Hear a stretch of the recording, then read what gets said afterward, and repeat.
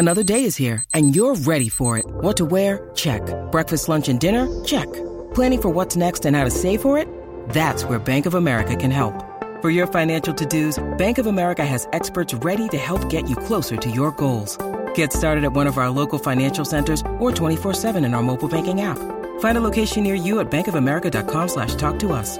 What would you like the power to do? Mobile banking requires downloading the app and is only available for select devices. Message and data rates may apply. Bank of America N.A., member FDIC. Welcome to Curaleaf, a medical marijuana dispensary. Whether you're a longtime patient or you're just getting acquainted with this incredible plant, Curaleaf of Pennsylvania is honored to guide you along your medical marijuana journey. This is the Blue White Breakdown, the premier podcast for all things Penn State football. Talk about culture. It's something that should show up in every aspect of your program. It's the Blue White Breakdown, brought to you by Penn Live. Here are your hosts, Bob Flounders and David Jones. Hey everyone, it's the bye week for Penn State football, but the Blue White Breakdown podcast just won't quit, even with the Lions off this week. Bob Flounders here with Dave Jones. We're going to talk, obviously, Dave, we're going to talk a little bit about the Iowa game because I just think that Penn State fans are still probably a little annoyed about that result. But we also want to big picture it, and we're at the bye. They have a challenging 6-game schedule left that who knows how it could play out. We'll talk a little bit about Sean Clifford, but let's just start, Dave, with how you're doing. And I know you have some thoughts about what transpired in Iowa. I think I need to explain. I meant to explain this before the game, but I never did, that I was not in Iowa City for this game, which is only like the third game I've ever missed, not including COVID, which was a whole different situation. But this was COVID related. My wife works at Penn Hospitals in Philadelphia. She hadn't gotten her booster yet, and she had her first shot in January. So she was like at the 8-month threshold. And when I was asked back in June how I felt about certain trips, I said, well, if there's one that maybe I shouldn't do, it's Iowa, because I'm not sure if she's going to have her booster yet. And it turned out she got her booster. So I could have gone, but I didn't know that in June. So that's why I wasn't there. First thing I want to ask you, and I haven't asked you yet, is what did you think of the crowd? From TV, it reminded me of West Virginia in the old days, and Mountaineer Field. Just kind of nasty and not what you expect of an Iowa crowd. Usually, I've been to Iowa a lot of time, and it's more like Nebraska. It's nice, friendly country people who are good hosts, and this did not sound like that at all. Did it sound like that in the press box? It didn't, and I think I can explain part of the reason why they were extraordinary. Well, it's not a fast-paced offense, man. No, but Dave, let me just say this. So this is why I'm laughing. I was talking to some people out in Iowa, and I think I have this right. Alcohol sales. Is it alcohol? Yeah. Alcohol sales, two at a time. Greg Pickle, who used to work at Penn Live, was in the press box next to me, and he was talking because he went out to the stadium, and he was doing some video work for Blue White Illustrated. I think he wanted to get some tape of the Children's Hospital and the Wave. So he was moving around the stadium.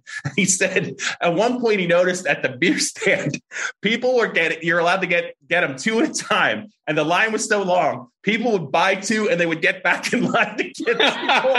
And it was just like a gigantic circle. All right. Well, they were fired up maybe a little bit more than normal Iowa fans. But I don't know if the Penn State fans were aware of that, but they were taking advantage of the new alcohol policy at Kinnick State. All right. Well, then that makes me feel better about Iowans, because you and I both know that if they had alcohol sales at Penn State, the same damn thing would happen. It was funny. That does explain a lot. I did hear that yesterday from somebody who was there. They were getting after it. It sounded like, there was a bar. This was way before your time. And I was riding back with our old sports editor, Nick Horvath, and Ronnie Christ. And it's like 1991. I think it was my first year seriously on the beat. And there was this place it was like 11:15, almost home. almost home. But if anyone knows our old sports editor, Nick Horvath, he could have appetite at any point.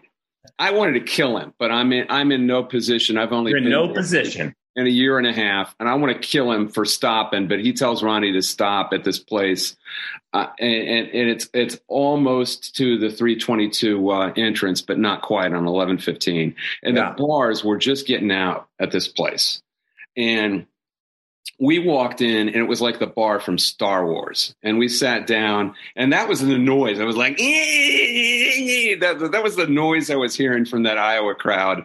And I was like, Nick, I looked across at him, and I said, we got to get out of here. He goes, okay. And we got up and left. It was an electric atmosphere. And I would say this, watching how the game played out, if I was going to award game balls to the Iowa side, the punter for Iowa would get my first game ball. The entire crowd would get my second game ball, and that Iowa secondary would get my third game ball. They intercepted 4 passes. Anytime there was a jump ball in the air, man, those guys tracked that ball. Wait a minute. You've got it all wrong. I don't have it all wrong. The first game ball goes to one man and one man only. The man who knocked Sean Clifford out of the game, Jack Campbell. Yeah. Because if that doesn't happen, none of the rest happens. And you got to admit I'm right. You just forgot. But Dave, I said the way the game played out. So what I'm saying is when it's 17-3, the only way they were going to get back in that game, even with Taquan Roberson in it, was the guys that I listed. Now, you're right about Campbell. Watching that hit over and over, Sean struggled to get up. He's taken some shots all year, but I did not feel as he got up and on his feet, I just never got the sense that was going to be the hit. Now, I'm not a doctor. That was going to be the hit that ended his day. It was just, I'm just struggling to figure out what that issue was. I'm sure it was significant for him not to return to the game, but I did not feel like watching the hit, watching him get up, that was going to be the end of his day. Well, when you throw a ball and you get your ribs exposed like that, even when I was a young man, getting hit like that playing basketball, or I don't think I ever got that playing football, but when you have your arm exposed and you're hit under here, he got hit like that twice. That wasn't the first time he got hit. I believe it was Van Valkenburg. I think it was Van Valkenburg on his heave into the end zone. If you watch that, he hit him right in the same place. So maybe it was an accumulation of blows. I don't know. But it hurts later, and it hurts in an accumulation, kind of like boxing. You get hit a couple times there, man. It starts to hurt like hell. Dave, that's certainly possible. But the reason why I'm still flummoxed about this is who knows what happened when he went into the tent, went into the locker room, came out with his pads on. Dave, no ice on anywhere. Nothing is taped. He is not looking uncomfortable in any way, shape, or form in terms of maybe absorbing because if you hurt your ribs, I have not had a rib injury. I've heard, man, it is so painful that you just can't do enough to numb that pain. So he never looked like he was in discomfort. Well, he probably was shot up, don't you think? Yeah. It did look like he was wrapped underneath his T-shirt to me. It did? Yes. Yeah. I just didn't. Usually you see some ice go with that or something. And he didn't, you could be right. But I just feel like if that was the case, there would have been more clues. Maybe you're seeing it the right way, and maybe we'll know soon enough. But this is part of the problem of James Franklin's super secrecy on injuries, because then you get speculation. Then you get dopes like us who have to try to decipher and read the tea leaves. It's not like he has to say, oh, he's going to be back, he's not going to be back for certain games. Yeah. And it's pretty clear where he got hit. There's nothing he's going to disclose that anybody's not going to know. I just don't see the point in it, but that's what he does. So that's what he does. Yeah. Anything? What else struck you about that Iowa game? I know you have some thoughts, and I know you that Penn State absolutely wins that game if Clifford is not knocked out. I mean, I picked Iowa specifically because I thought Clifford might do the thing that he did on the very first possession, which was force a throw that he didn't need to throw, because he's just a little more flamboyant than Spencer Petras. Spencer Petras, whatever you want to say about him, and you're not a fan, I know. But sometimes when you have a kid who is more amenable to being a game manager, It's a good thing in a game like that. I thought he was much more amenable to that role than maybe Sean Clifford was. But to Sean Clifford's credit, he shook that off. He got some help from his defense, who saved him. They did. Yeah, he did. Right there. And he got right back on his feet and played a great next 20 minutes or whatever it was. Mike Yurcich had that defense figured out. They were making them play in big space, and they didn't have any answers with their first four. People are on Penn State's offensive line. Hey, at that point in the game, they were blocking that basic four very easily. Mm-hmm. There was no answer for Phil Parker other than to run an extra blitzer at him, which is what they did, and which ultimately got Clifford out of the game. If they don't get Clifford out of the game, I think that's a 2 or 3 touchdown game possibly. Yeah. Yes. And Dave, I heard a little feedback not deserved about, Sean could have came back. Like, fans, listen, man, Sean Clifford is a tough guy. He is a tough guy. Since he started at Penn State, you go back to that 2019 season when they ran him like 160 times. Yeah, he had to leave the Ohio State game. He didn't play against Rutgers. He was never the same from an injury. But the amount of punishment that kid can take and keep getting up, the fact that he couldn't play tells me that it was absolutely a significant injury, and there was no chance. He might have just been ruled out by the doctors. But what I'm getting at, Dave, is I just wish he doesn't always have to be that tough. You look at all the unnecessary hits he's taken over his career, holding on to the ball, waiting for the last second for a play to come open. I would say even on that play that when Campbell hit him, Campbell had a nice running start to get at Clifford. He was pretty far back in the pocket, and Sean clearly, I think, saw him coming. He held on to the ball to the last possible second, I thought. And to your point, where there were situations where Petras, the minute he felt pressure, especially early in the game, he threw it into the stands, lived to play another day. I just think that sometimes Sean's greatest strength in terms of toughness, holding on to the ball, try and make a play, over the time that he's been the quarterback, I think it's been like a war of attrition, and I think it got him this time. Yeah, and if you have to try to speculate, which we do, we don't know. We don't know. Right. I would guess maybe they suspected a cracked rib, or they didn't know, but they thought maybe. They shot him up and waited until they get an MRI, because you can't do it. I don't think you can do it with an MRI in the stadium. You don't know what's in there. So discretion being the better part of valor, they held him out. That's the problem, is that he's kind of a swashbuckler. He's the gunslinger, wants to be Brett Favre. Well, there's a price to be paid for being Brett Favre. And it wasn't just Sean Clifford who had to pay it. It was Penn State. That's what I was talking about before the game. And that hit, you're talking about a 6'5", 250-pound guy. That kid's going to be Jack Lambert in the NFL, isn't he? And he's like a redshirt sophomore. He's a good player. I think he absolutely is an NFL player. And he's got a wingspan of like a 7'5" guy. Like he made some plays in last year's game. He is a guy that can play the run or the pass because of he's an athletic big man who can move.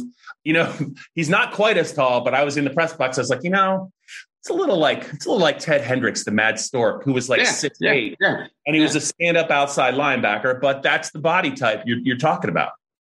And when something that big hits you with that kind of force that fast, it might not look like much on TV.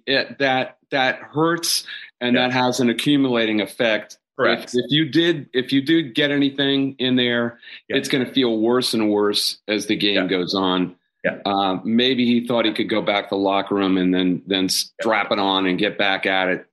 They stopped him, or he couldn't breathe. Who knows what happened in there? Right. It's not just the initial hit that he lands on you. You know what I mean? It's like You hit the ground. There's the force of it. You hit the ground, and then he falls on top of you. Right. So it's actually almost two different hits. It always is two different hits, and you also have the threat of a concussion, which I'm not sure he did on that hit. But when you hit the ground, then your head does that, and that's how you get. You don't have to be hit in the head to get concussive symptoms. So anyway, all anyone is wondering is when he's going to be back, because Taquan Roberson clearly was not ready for that moment. We feared it. I've been saying all year, Clifford cannot get hurt because they don't have Will Levis back there anymore. And what I wrote after the game is this game is really all about the transfer portal and where we are with the way kids can transfer. And I applaud it. I like the rule. I like their mobility. I like that they have the ability to go and play where they can play, but nobody transfers to be a backup anymore. Mm-hmm. And I used the case of Anthony Russo from Temple, who I think thought he could start at Michigan State. He thought he could start in front of Peyton Thorne, and that's why he transferred to Michigan State. But Thorne beat him out. I think that's been vindicated. And yet they have a good, viable, experienced backup quarterback now at Michigan State. There are other situations, for instance, Michigan. Cade McNamara is the starter, but Sharkface is bringing in J.J. McCarthy. That's Jim Harbaugh, right? Yep. He's bringing in J.J. McCarthy, and rightly so. And Josh Gaddis, they're bringing him in and getting him run the best they can because he's really talented, and they might need him down the road. There are several cases where people either got really good freshmen or they got people out of the transfer portal, and Penn State did neither, and now they're really paying for it. Because to me, Taquan Roberson, God bless him, he was put in a really tough situation. Right. But he's more of a number 3 quarterback, man. He just is, because he cannot throw the ball accurately at this point. There's also the problem you have with it's been decades since number 2s or number 3s got any reps with the first team, with the ones. It just doesn't happen. It's not deemed efficient time maintenance in practice. When they used to be able to practice forever, they can't do that anymore. They haven't been able to do that for a long time. So you practice your ones with the ones, and that's that. So he hasn't even practiced with these guys. He's expected to meld in. It's a situation where the sound is deafening. He's got to run a read option offense with a shotgun. It's not like he can go under center. I mean, if he was Thomas Lott or something in the old days, maybe they could run triple option and he could go under center. But he has been trained in the shotgun, and that's what he knows. You couldn't put him under center. There was really no answer to that situation in the din of Kinnick, was there? I mean, I don't know. I don't know what they do. And as bad as it went for Penn State's offense, 3 points with him running the show, a lot of empty possessions. Had Penn State's tight ends held on to some passes, it could have changed some things in terms of field position at the very least. The crowd noise was, you are right, the crowd noise was deafening, and that punter had Penn State backed up. So, and when you're backed up in the end zone, it's almost magnified by a factor of 3 or 4. They could not get to the middle of the field where you're kind of away a little bit from the crowd noise, and it might be a little bit easier to communicate with your offensive line and your receivers if you want to do some things, because you could just tell when they were backed up, everyone wants to yell at the offensive line for those 3 consecutive false starts. I just don't think they could hear anything. I don't think they could hear Roberson. I don't think Miranda could hear Roberson. Listening to Taquan talk after the game, I applaud him for coming out and answered some questions. He didn't elaborate on a lot of things, but he stood there, asked everything, handled himself very well. But he is a soft-spoken guy, Dave. He is not a guy that his voice carries, and I'm just wondering on the field if it's the same way, because I don't think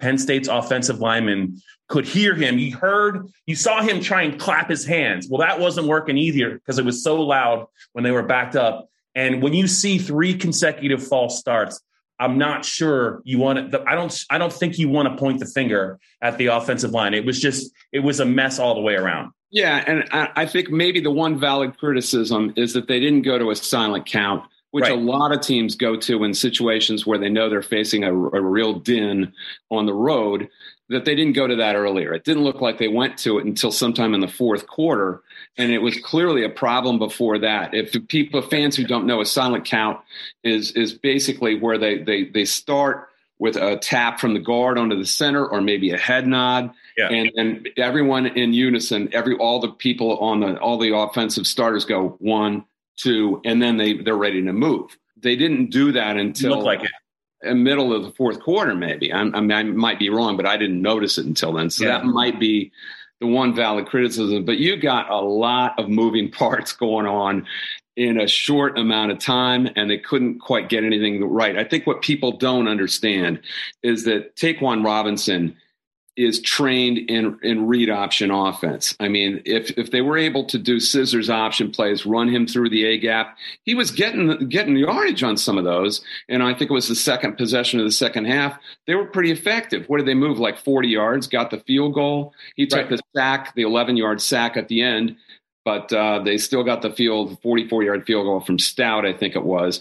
It looked like, well, how many points they need here? They could maybe 3 or 6 more closes this out.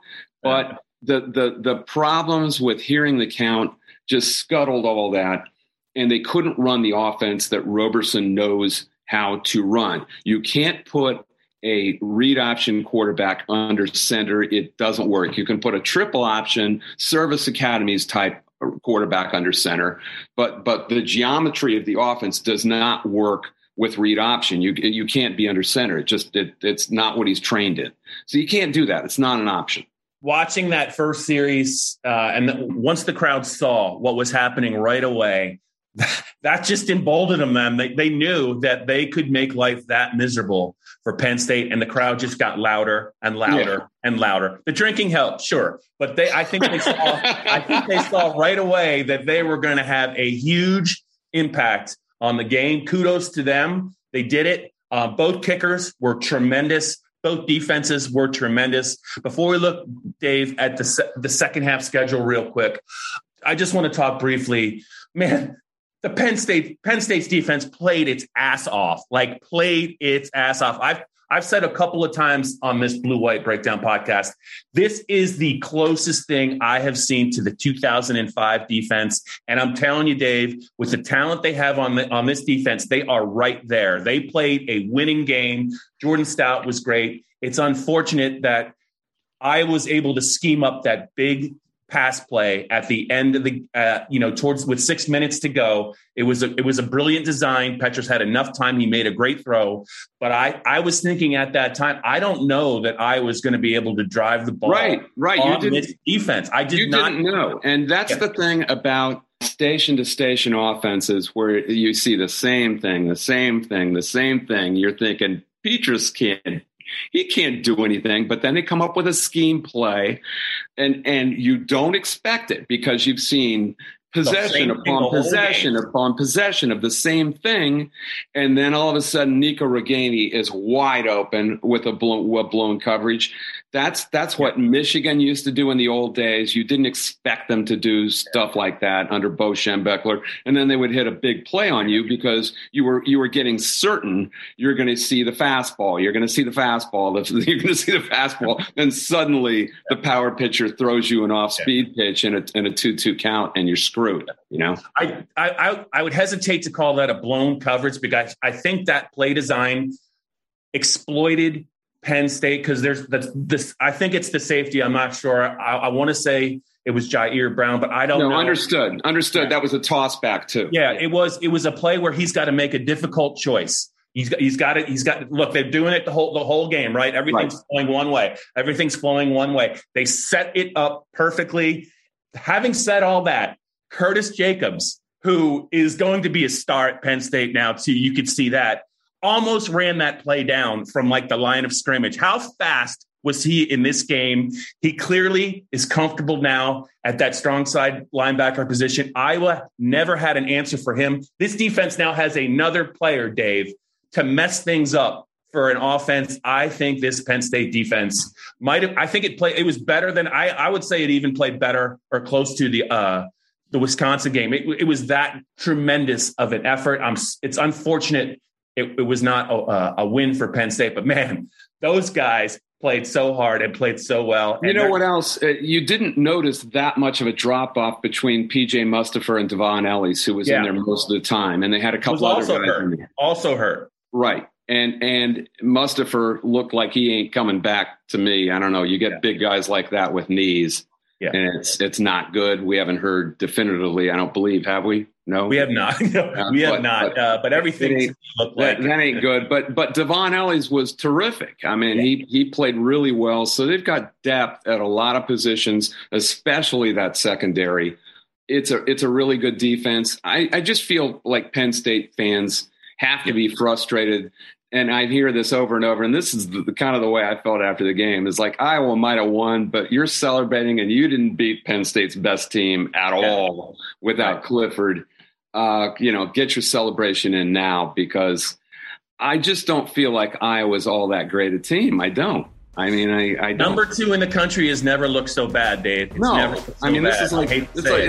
like South Florida in 2006 or whenever that was. I'm like, come on, man, that's not the number 2 team in the country. This is the Blue White Breakdown. Welcome to Curaleaf, a medical marijuana dispensary. Whether you're a longtime patient or you're just getting acquainted with this incredible plant, Curaleaf of Pennsylvania is honored to guide you along your medical marijuana journey. Have questions? Visit us at Curaleaf.com or stop in to see us at any of our 12 locations. Let's talk medical marijuana and let our confidence become yours. Let's just look real quick at the second half schedule, what you see, what you think. I know the elephant in the room is going to be Sean Clifford's availability. We just don't know, unfortunately, how long he's going to be out. But, off the bye, they're going to host Illinois. They go to Ohio State. Then I believe they go to Maryland. They still have to play Michigan at home, Rutgers at home, and they close at Michigan State. Just based upon your gut, the final 6 games, what do you see for Penn State? Well, the whole season is Columbus, as far as if they can win in Columbus somehow, if Clifford's in better shape than maybe we believe. And we don't know what we believe, because the problem is when you get an injury like that under there, when you've been exposed, there's a little PTSD going on there, because you don't want to get hit there again. Right. So even if he's able to come back, I don't know if he'll be as effective as he was, because he was at a peak. He was at a pinnacle, and I think they win this game, as I said, with him. Illinois has been tenderized. They just got chewed up. Yes. That was my counterculture third place pick in the West is not going to work out. They lost a couple of games they could have won early. And now basically they're just meat. That's not that. So Taquan Roberson, I think, can win that game on his own. The question is, if Clifford is available, do you play him simply to get some work in, or do you go through it and just run read option with Taquan Roberson, because that'll be good enough? Maryland has also been tenderized by both Ohio State and Iowa, and they don't look like the same team at all. So that is not as scary a game as it used to look like. The one that is Michigan. Michigan is playing really well, and they won a really impressive road game at Nebraska, which I also picked to win 4 straight here. And Nebraska, damn them. I mean, they had it right there. And it looked like they were going to. What they do, Dave. It's what they do in tight spots. It is what they do. It is what they do. It looked like Adrian Martinez was going to drive them to the winning field goal, and everything would be good and well in Memorial Stadium. And, of course, he fumbled in a scrum that could have been whistled, but wasn't, by the Big Ten officials. Shark face lives. They are on a real roll here, because they're running the ball, and they've got some wideouts who can really play. They've got 2 different kinds of running backs. They've got the big kid, and they've got the little guy, the little race car, who's really quick. And McNamara has never looked better as far as being in a groove with his receivers. I know it's annoying that J.J. McCarthy comes in on 2nd and 7, but I think they're doing the right thing, getting him work, because they might need him. He's really, really talented. So they look like the most complete team in the division right now, even maybe considering Ohio State. If Michigan's ever going to get it done and actually win the East, this is the year. So there's a lot of obstacles. Then even if they get through all this, you've got Michigan State on the road at the very end, and Michigan State's playing. They've got a really good offense that is full of weaponry, maybe the 3 best skill position players on one team, even including Ohio State, and Peyton Thorne, Kenneth Walker. And actually, they've got a couple of different wideouts that you could put in there, but they just don't have the defense considering what Michigan and Ohio State. Yeah. Ohio State's defense, I don't trust them yet. Michigan might be the most balanced team in the league. The way that college football is going right now, Dave, it's not just been this year; it's been the last couple of years. Other than outside of the freaks that are the Georgia defense, and they are freaks. I think that the whole team might get drafted. They're so good, but for the rest of the country, it's the team that can score the ball the most is usually the team that's going to be tough to beat. I think Ohio State, I have not seen enough of them, but with the talent level that they have, I think they can score better than anyone else in the Big Ten. And I think ultimately, I know their defense has some issues. I think they've tightened things up a little bit. That's going to be, I think, the storyline in the second half is, can anyone in the Big Ten score with Ohio State? Maybe I'm wrong, but that's with that Henderson kid now at running back. The quarterback's they have a great offensive line. The quarterback's got a lot of weapons. He's a talented kid too. I just think that is just, even if Sean Clifford's ready for that game, and as good as I just talked about Penn State's defense, I just think that, man, you just got to play a perfect game almost against that Penn. You could have if Clifford had gotten through this game and they win by 2 touchdowns, then at least you figure, well, Penn State's got enough weaponry that they can score on Ohio State, because Ohio State's back 7 still has some issues. They're just so overwhelming on offense with Garrett Wilson and Chris Olave, and C.J. Stroud, their freshman quarterback, has looked terrific. He's just picking guys out. And TreVeyon Henderson, holy crap, is already the best back in the league. They've just got such weaponry that even Penn State's defense, but you would have given them a chance. Now with Clifford in question, I don't know, man. It feels to me like for Penn State in the second half, best case 5-1. 4-2 is a possibility. I don't see them, whatever happens, if Clifford can return in a couple of weeks, if he can, I don't see them losing to Ohio State, Michigan, and Michigan State. I think the defense will do enough to win at least one of those games. If Clifford can return, I could certainly see 5-1 for sure. Then you're looking at 10-2. But, we're just talking, we're taking shots in the dark here because we just don't know what Sean Clifford looks like. But I just think Ohio State, you knew that they were going to get a little bit better after what happened in the Oregon game. I think they're there, but I have not seen enough of them, especially I'm not convinced about their defense, because who did they play? They played Akron, Rutgers, and Maryland. Those are not high-powered offenses that are going to challenge that defense. They're not going to face any high-powered offenses, though. Well, what I was saying was that Michigan State is. Michigan State's a really good offense, man. Okay. Yeah, and they're but they get them at home. I don't know. And Michigan State is in no way, shape, or form can stop them. That's the problem. Penn State, you could hope, could slow them down. And then Penn State was the team, I think, that could get them. And maybe Michigan at the end of the year. Maybe this is Michigan's year. Probably not, but Clifford's injury really puts everything in doubt to me. All right, Dave Jones, I'm going to wrap up this Blue White Breakdown podcast with one thought. I want you to tell me if you agree with me or not. I think what we learned after watching Penn State and Iowa is that if I'm James Franklin, I'm lobbying the state of Pennsylvania to sell beer at Beaver Stadium in the big games, because as great as that crowd is relatively sober, if you could get them to that Iowa level and there's 105,000 of them, I don't know that Penn State's ever going to lose. Am I right? You just want beer in the press box. I think that's what you want. That is the correct answer. I thought I Kobayashi Maru'd you and gave you a scenario that you were never going to get to. The right answer. And the right answer is, I just want to be able to drink beer in the press box. You nailed it. That's it for this edition of the Blue White Breakdown. We're only going to do one this week. It's the bye week. I'm Bob Flanders. He's David Jones. You guys enjoy the rest of your bye week. We'll talk to you next week. See you guys. This has been the Blue White Breakdown, brought to you by Penn Live.